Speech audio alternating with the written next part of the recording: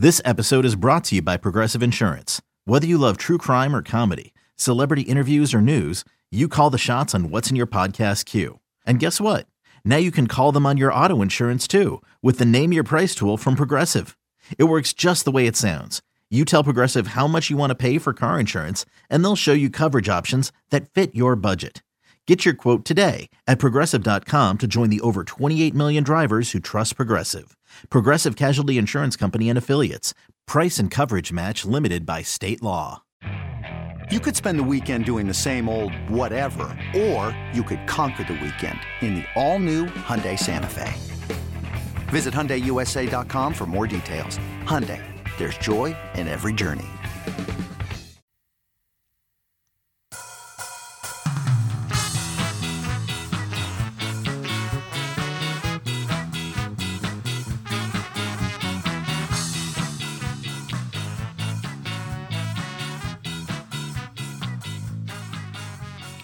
Welcome to On the Bench. I'm your host for this episode, Brendan Sonnone, joined by, I was going to say Zach Blossing, because that's what I've been saying first lately in my mind, but that's not accurate. Wow, Chris, I'm off to a rough start, buddy.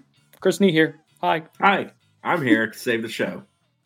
Oh, thank God. How many thousands of people are listening right now? Being like, thank God Chris is here. It won't be just Brendan stuttering his way through it. Just blink, Brendan. That's what the people care about. Blink. Oh, I didn't know we were doing video for this. I was not blinking. All right, so Chris and I are we'll see. Chris and I are getting into a Syracuse preview as Florida State looks to go 6-0. Chris, the Seminoles are a game away from being bowl eligible.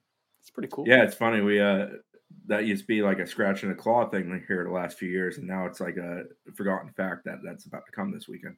Yeah, now I'm asking. Well, let's not count our chickens, Delaware chickens, before they hatch. But yeah, now we're looking ahead to when playoff rankings and all that good stuff is. So. Quite a far cry from 2 years ago when FSU played Syracuse at Doak and they were 0-4. Now you're 5-0 and 18-point favorite going into this game.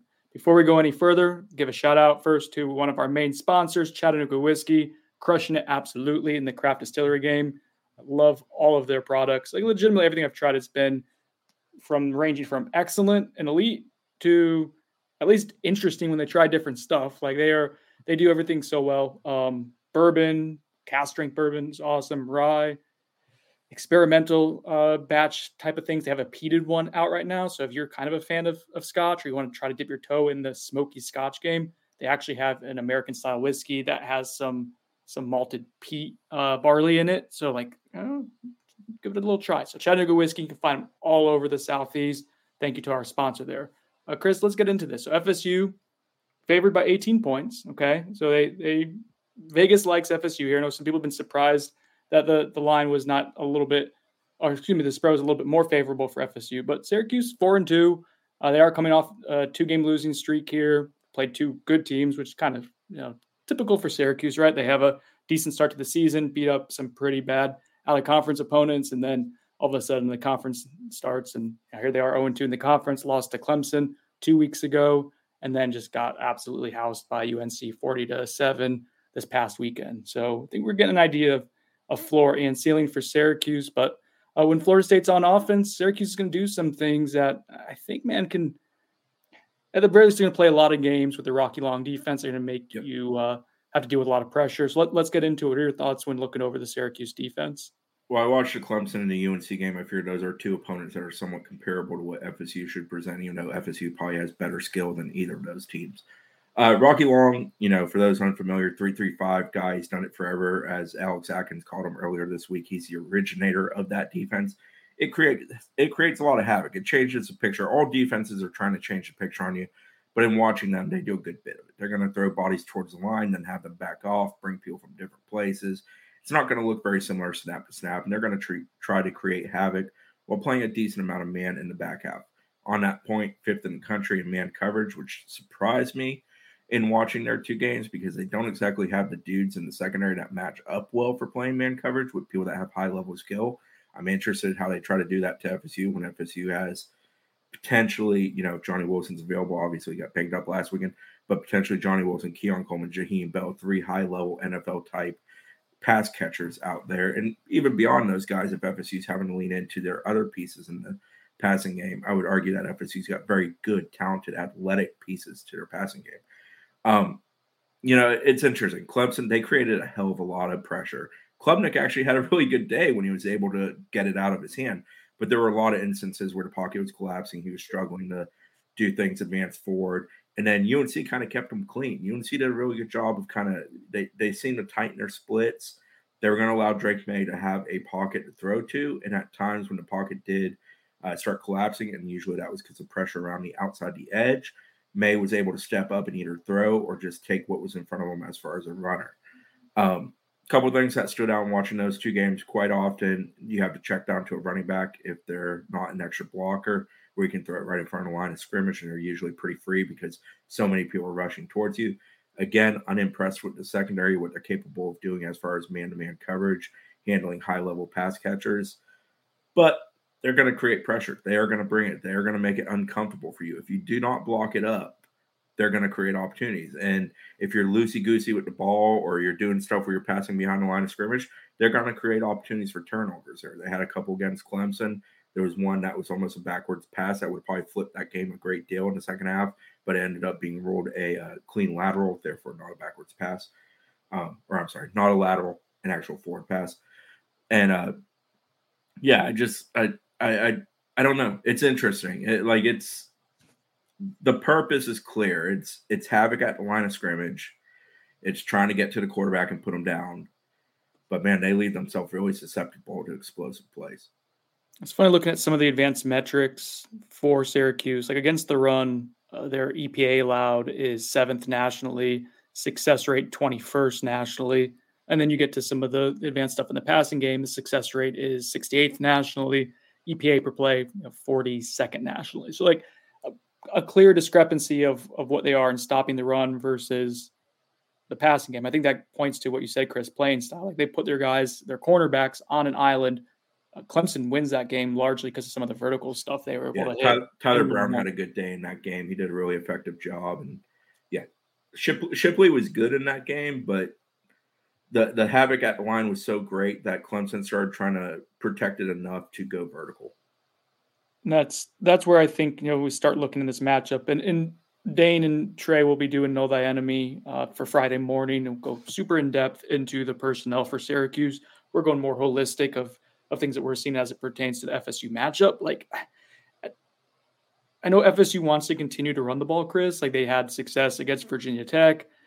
I don't think Syracuse is going to allow you to unless you're forcing the issue. So I think you're running the ball is going to be a lot more like dump off, screen game. That's how you're going to try to open that team up, stretch them horizontally, and then you can win vertically. Like, I think that's kind of the way to do it. I predict Jaheim Bell to have a big game with that in mind. I think that's a winning formula. You get in that dude with a little bit more rest, go, and you kind of need him to. Their last three opponents have all gone over 125 on the ground. Army 125, given Army is a run-based type of system. That's all they're doing is running. Clemson buck 26, and then UNC eclipsed 200. UNC put up over 640 total yards against them. UNC just kind of took it to them. Sure. I do think the opportunity is there, kind of like what UNC did, and it was there for Clemson, but Klubnik did a lot of going east-west instead of stepping up and going north-south. I think Jordan Travis will have opportunities to just shoot the gap, go straight ahead, between the guards as the play's breaking down, and there's going to be space for him to take. If he kind of runs like he did against VTech, I think he can have a real effective day and produce good yardage and kind of loosen things up. If he's a bit more like he was in the early portion of the season, pre-Virginia Tech with running the ball, I don't know that FSU will take advantage of that. But I do think it's there. I would run straight at him directly in between the offensive linemen, offensive tackles, between the guards, truthfully. Zero for them's a little fire hydrant at D tackle. One would hope that FSU's offensive line with the size and experience would be able to open some gaps, open some holes. What they are going to try to do is shoot those gaps, shoot those holes, and come off the edge and create a little bit of one-on-ones or zero-on-one situations where they can make you have tackles for loss. And that's why they rack them up. They're one of the better teams in the country at racking up tackles for loss for a reason. A lot of picture changing right before the play or as the play starts even too. And that's kind of what that 3-3-5 scheme intends to do. Let's talk a little bit about when FSU is on defense, Syracuse's offense. I think it really starts and ends with Garrett Schrader, or at least starts with him. It might end with him too. There's not a ton of talent on his team with Randall Gatson injured, but Garrett Schrader at quarterback. Chris, let's get going on a guy that FSU fans are fairly familiar with. Yeah, he's got almost 1,300 yards on the year. He's completing at about 65% rate. He's our second leading rusher. I think FSU's ultra familiar with Garrett Schrader. One thing that stood out, he was very loose with the ball against Clemson. Clemson actually created a turnover because of that. And UNC, he did it again. He's one of these guys that sometimes when he gets working himself forward, he's just holding that ball down there one-handed. It would drive Mike Norvell nuts. King of two hands would not be real happy with that. But I think FSU's real familiar with Garrett Schrader. We all know when he gets north-south, he's a load. He's a tough kid to bring down. He checks in at 225 pounds, big 6'4" frame. He's also played a ton of college ball. He kind of understands situations. He handles the pressure of the good and the bad pretty well. The UNC game got away from him, but they tried to stay competitive with Clemson for 2.5 to 3 quarters of that game, and Schrader is a big reason for that. LaQuint Allen is your primary running back now. He was a reserve running back there for the last couple of years. Very good pass catcher as a running back, actually. Very high percentage guy when the ball comes his way. He does a good job bringing it in, effective with doing that. He had a nice touchdown against Clemson where he got behind in a one-on-one. Real nice ball over the top from Schrader, and he caught it for a touchdown. Allen's a capable runner, but I don't think he's a guy that's going to destroy you on the ground. As you mentioned, with receivers, obviously they're missing Rondé Gadsden a great deal. They don't call Gadsden a tight end, but he's built like a tight end, so we'll call him a tight end for purposes of doing this. Dan Valeri has stepped into that, had a big catch against Clemson, hasn't done much else beyond that. Primary receivers are Donovan Brown, 22 for 298 and 1. He's 6'1", $180. Umari Hatcher, who is 6'3", 183, has 19 for 310 and 2 touchdowns. And then Damian Alford, who's a big boy, 6'6", 210 pounds. Damian Alford is from South Florida. I believe he's an Aquinas product, if I recall correctly. He has 18 for 282 and 1. And then you throw an Allen in there. They've got 4 guys that have 18 to 20 so catches for them. That's kind of how they divide and conquer. Those 3 in a running back are the primary pass catchers. All right, go ahead. A little trivia question. All right. Pulling it up, making sure I get this information right. Yes. Okay. Correct on it. Saw the name. Was like, that seemed familiar. Syracuse's offensive coordinator, Jason Beck, was a quarterback for what team in the 2000s? What college team? I don't know. I thought this is just the beginning of my football nerdiness when I was starting to really enjoy football at its peak. BYU. He was a BYU gunslinger, I believe. There you go. All right. I thought you would know. I thought we'd have a little moment there, Chris. Never mind. No, not familiar with him as a former player. That's unfortunate. From an offensive line standpoint, I think the coaching staff at FSU said they have 2 returning from what they saw last year. In watching those Clemson and UNC games, I thought their guards were not good. I thought their tackles were not good watching those 2 games. Well, you can get around their tackles, but I feel like you can straight ahead. Fabian Lovett, Joshua Farmer, guys like that should go straight at the left guard and should have a day. Like, you can get off him. He does not do a good job with second moves. You can get by him very quickly, get in the hole. Schrader has a tendency sometimes to creep too close to the line of scrimmage, and that gets him in a bit of trouble. So, no, the O-line is not super impressive. Schrader helps make up for some of that. Obviously, they're going to move the pocket some. They're also going to try to get you off balance with some of the stuff they do. A lot of their stuff is very quick. With the receivers, they like to run a decent amount of comeback or hesitation type routes and then maybe turn vertical on them. You can bait them a bit with your linebackers in coverage. In fact, Clemson did. Late in that Clemson game, I believe Jeremiah Trotter got a pick because he acted like he was going to drop, and then he just came right up and took the ball right away because Schrader decided to take the underneath, and it was a nice, easy pick. So there's things there to do. Yeah, I struggling to hide that I was very unimpressed by Syracuse in watching them play Clemson and UNC. They were downright really bad against UNC, and they did battle Clemson, but they just, you got to score points at some point. They weren't very good at doing that. And they had both those games they got in a hole early through some weird kind of plays too. And here's not good enough for Syracuse to overcome that. They had a fumble return for a touchdown that Clemson was able to get on a weird pass from Schrader. And then I think UNC's first touchdown drive came off of a Syracuse blocked a punt. Went up in the air. The punter caught it. Yeah.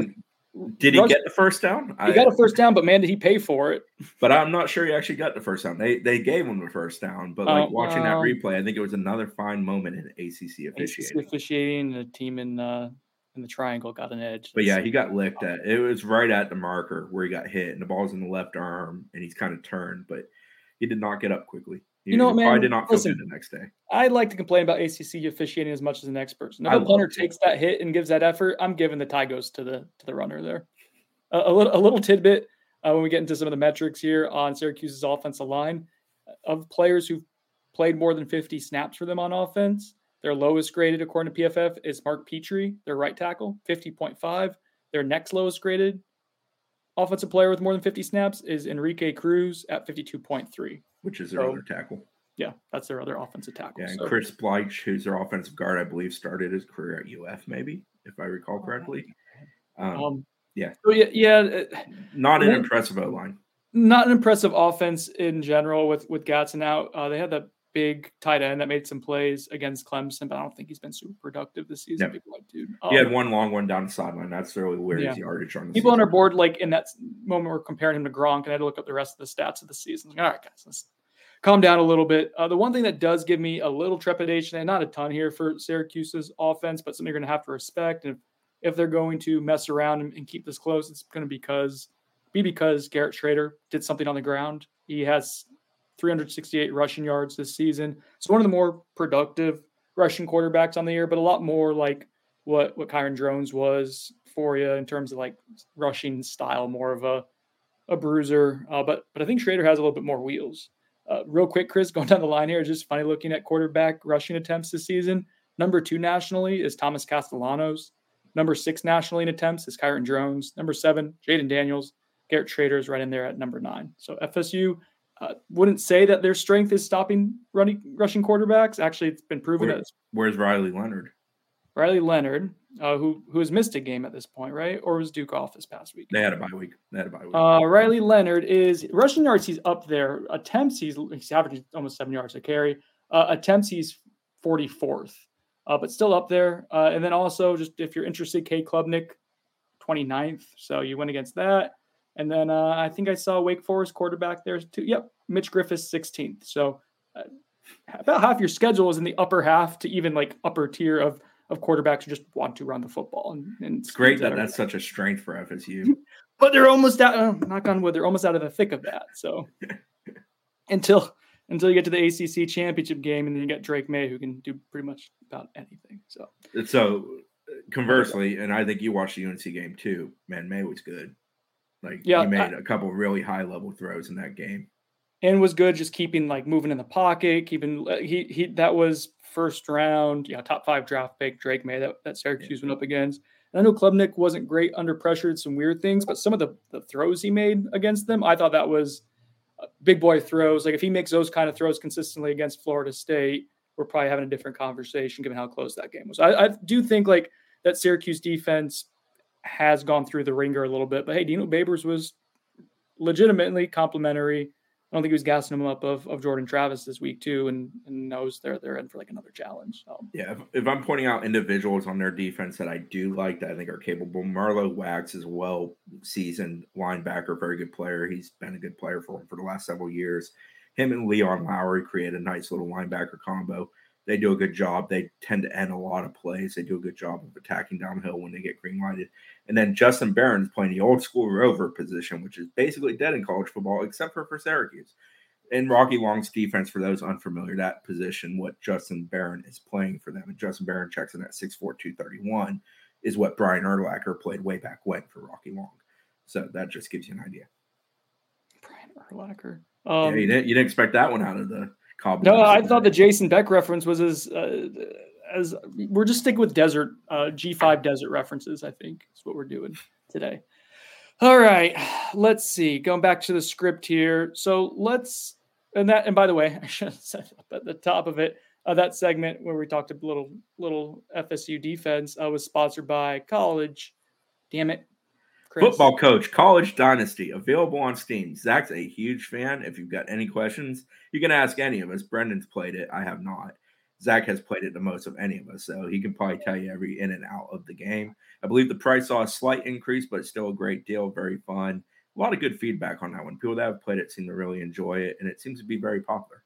It is a lot of fun. You can lose a lot of time playing it in the best way possible. If you're a weirdo like me who likes a transfer portal and dropping NIL bags, that's all stuff you can do. It's super in depth, a lot of fun, cool strategy game. So Football Coach College Dynasty, available on Steam. Okay, now let's get to a little game of Buy or Sonone. Who's it sponsored by, Chris? The Turner Group. The Turner Group. Don't Sonone on entering the housing market. If you've been thinking about it, just because you're like, I don't want to do it, it's going to be a pain in the butt. You're going to try to find someone who can help you make the process as easy as possible. You want someone with connections, someone who's going to be responsive to your phone calls and work really hard for you. That's Colin Turner, Amy Turner, Becky, everyone at the Turner Group. Becky! Do a great job. Legitimately very responsive, and Colin's just an awesome dude. So if you're looking, if you don't know where to start, reach out to Colin, and you can find up all this information on just Google the Turner Group. It's probably the easiest way to do it than you trying to remember me rattling out 7 digits. But also, if you need help making a connection, shoot me a DM or PM or whatever. I'll help out with that as well. So the Turner Group is going to be a sponsor for Buy or Sonone. Let's get going, Chris. Buy or Sonone. Jordan Travis doesn't go to the middle of the field enough. I would have known that. How come? Because, well, one, numbers say he does. Some people don't care about numbers. Let's ignore that. And two, again, as I keep reiterating every time we discuss this, as long as that ball is being delivered to the 3 NFL players that can catch the ball, I'm cool with it. And it's a pass read offense. So if the first guy is one-on-one or open, he is going there. He is not going to scan the field. He is not going to analyze all 3 or 4 options. He is going to take, and he is going to go. I get it. I understand that there have been moments where the opportunity was greater to the middle of the field than to the outside of the field. I wholeheartedly understand that. I'm not morally opposed to it. But, it's turned into something that's so far greater than what it actually is. Did you catch my my little Twitter argument earlier in the week? I didn't. I avoid that thing like the plague. Sorry, buddy. It's probably for the best. It's amazing how many people can be given correct information and just willingly say no. But I've moved on. This is a new me. New week, new me. But how do you know it was right, Brendan? Because I'm 100% sure it was correct. Buy or Sonone. Destin Hill gets his first career touchdown this week. So this was a Dane thing, right? Didn't Dane throw this Dane doesn't practice get credit for it because he tried to make the bet with me. I said yes. I said no, just because statistically, I had even odds to basically say he wasn't going to get his first touchdown. And then Dane backed out of the deal after we shook hands. I think I'm going to buy it. I think there's a fair chance. One, we saw him have a really good catch last week. Destin's been ramping up more and more, and he's truthfully been good since preseason. But in the sense of in-game, I think we're starting to see him be somebody that's viewed as a candidate to get the ball thrown his way a little bit more. Even in practice, we're sensing him more. You know what I mean? Yeah, the bye week and the week leading up to VTech, I thought he was really, really good in practice. He had one day where the body control stuff just really stood out to me, which is something I've always liked about him, his ability to change his body in the air in motion, very quick with his hands, very good at catching it with his hands. The one thing Destin probably has to improve on the most that we've seen in a mix of games and practice, when it's not a ball that's catchable for him, understand sometimes you got to play defense. I get that's sometimes difficult for a newcomer to the college game. Why do I think he has a possibility of catching a touchdown pass? Why do I think the percentage is maybe higher than normal? Not wholeheartedly convinced we see 14 out there based on him getting banged up last week. With that being in the books, maybe Keon Coleman does draw a little bit extra attention, which I think frees up some of the other guys. Destin's as good of a candidate as any. One last Buy or Sonone, sponsored by the Turner Group. Jared Verse continues his sack streak. And gets another sack. So Syracuse does a good job of avoiding sacks for a team that isn't very good on the line. They've only allowed 2.67 per game, which is 102nd in the nation. But that's because they have a quarterback who's good at escaping. It's not because their line blocks it up very well. I think Jared Verse will have a good day. I'm unimpressed by a majority of that offensive line. You pointed out how the tackles both have low PFF grades. I think you can go right at their guards with some one-on-ones and win there. I just think they're a team where the O-line will falter, and there'll be opportunities with Jared's speed for him to do stuff. Garrett Schrader also has a tendency, because of his ability with his legs, to try to extend plays when he probably shouldn't, which creates opportunity. So, I think Jared Verse probably keeps that ball rolling downhill. I think he broke through last week from a statistical standpoint, even though he's put together pretty good games here in consecutive weeks, 3 weeks in a row at least. Mm-hmm. I think it keeps going. It's interesting. Last year, it was a big talking point. It was like FSU feasted on bad offenses at the second half of the season, and there's definitely some legitimacy to that. But like the one that I pushed back on was like Syracuse, because people said, oh, Garrett Schrader was injured, which he was coming back from that game. If you remember, he had like a lower leg injury. He'd missed some time. That was his first game back. But like FSU dominated at the point of attack and in the trenches so profoundly in that game. Like it didn't matter. He was just getting like caved in consistently. Jared Verse was a huge reason why. If that continues, and that offensive line last year had a top 50 draft pick, and I think Matt Bergeron and Jared Verse. Bergeron was there last year. So like, I feel like this is another big game for Jared Verse, and if he does need, someone else will. Like this is a chance for you to really control things and kind of pile up some stats if you can get them in third and long situations fairly consistently. So with that in mind, we're making predictions here. Let's move on to our final segment, Chris. It's going to be sponsored by the Battle's End. It's predictions. All right, let's make our predictions. We'll have all of them up at Knowles 24/7 on Friday morning, or else Zach will be screaming at us if we don't get it in before then. Even though like my score is up on here and he can just grab it himself, but whatever. I digress. You go first, Chris. I'll let you throw out your score prediction for this game. Real quick, the spread again is the point spread is FSU giving 17.5. The over-under is 56 points. I have not thought about a score prediction at all for this one. I think FSU is going to take it to them. If I was wholeheartedly confident Johnny Wilson would be out there, I really would be all in on FSU putting it up, just because I think you can kill Syracuse vertically. I'll go 42-17. 42-17. Okay, it's a nice clean win, kind of similar to the Virginia Tech score last week. A score that would have been a lot more lopsided if not for some weird stuff. I'm trying not to swear. Stuff happening in the second quarter. So I feel like this team is on the cusp, and I felt this way I felt really good about them blowing out Virginia Tech last week. And that was about to happen before that second quarter, and Zebras got involved and you didn't respond particularly well to that either, to be fair. But I think FSU's on the cusp of really handling some teams and kind of figuring stuff out. But I don't know, man. I just didn't feel great about this week of practice. It wasn't bad. It just wasn't as sharp as I thought the week before was. But that's a clue that they're going to be great. I don't know. It doesn't always match up, as we've learned. It did last week. It wasn't a bad week. It was a weird week. Wednesday was very weird. It was just super chippy. But it wasn't chippy. Felt like they were at each other's throats. It was a weird day. Everybody hates everybody in October. Though, man. It felt chippy and like they were kind of like somewhere else. Which maybe they're that confident they'll be able to just go out and handle business and they're feeling that good right now. That could be it. And I think Syracuse is better than Virginia Tech. FSU is going to win this game. I just don't know if I feel that it's going to be this lot. I feel a blowout coming for this team. I don't know if I feel it this week. So I'll go Florida State 31. I'm going to go 31. Syracuse 14. What's that math-wise? 17.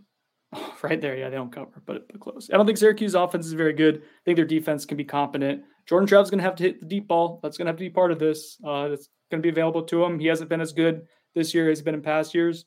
And maybe this will be the kind of the wake-up game where he gets a lot of at-bats, gets in the groove with it, and you're rolling after. Weird numbers real quick on the score prediction. Both teams run the exact same amount of offensive and defensive plays on the season so far, which is just kind of weird because we know FSU's been limited in running offensive plays at times. That's a mix of third down success, hitting explosives, so on and so forth. It's been discussed pretty well. But yeah, both teams have been similar in those numbers, so I'm interested in what gives in this game because usually that doesn't hold true for both teams kind of falling into that trap. I think FSU is going to come out and play tempo, and I think they're going to play it well. I think they're going to jump on Syracuse and put them away. That would be nice. That would be welcome. That would be a good sign that you did something similar 2 weeks in a row. Yeah. The key is not allowing a second quarter to happen for the second consecutive week like it did last weekend. Yeah. And again, there were some extenuating circumstances with that. Real quick before we get out of here, Chris, we don't have Zach on just because we don't have recruiting stuff to really go over. That's not there's not recruiting stuff to talk about, but just next week's going to be busy for Zach with recruiting coverage. I just wanted to give him a little bit of a break. But real quick, like who is there? It is a slower weekend, to be fair, with recruiting. Yeah, it's the second home game in 3 consecutive weeks. Duke will be a night game. Obviously, they're also building up to that weekend in November with Miami, so they're not making a massive push to get a ton of people on campus this weekend. Jared Curtis, who's an ultra-talented 2026 quarterback from the Nashville area, he's due in. Wilt Fong put a story up on the site last evening pertaining to Jared Curtis. It's worth giving a look. Jared is a kid that was in here over the summer. He's a kid that Tony Tokarz values.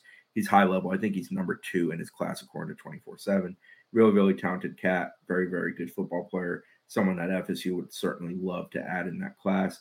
They're also expected to bring in a handful of guys that Zach covered, Alvin Henderson among them.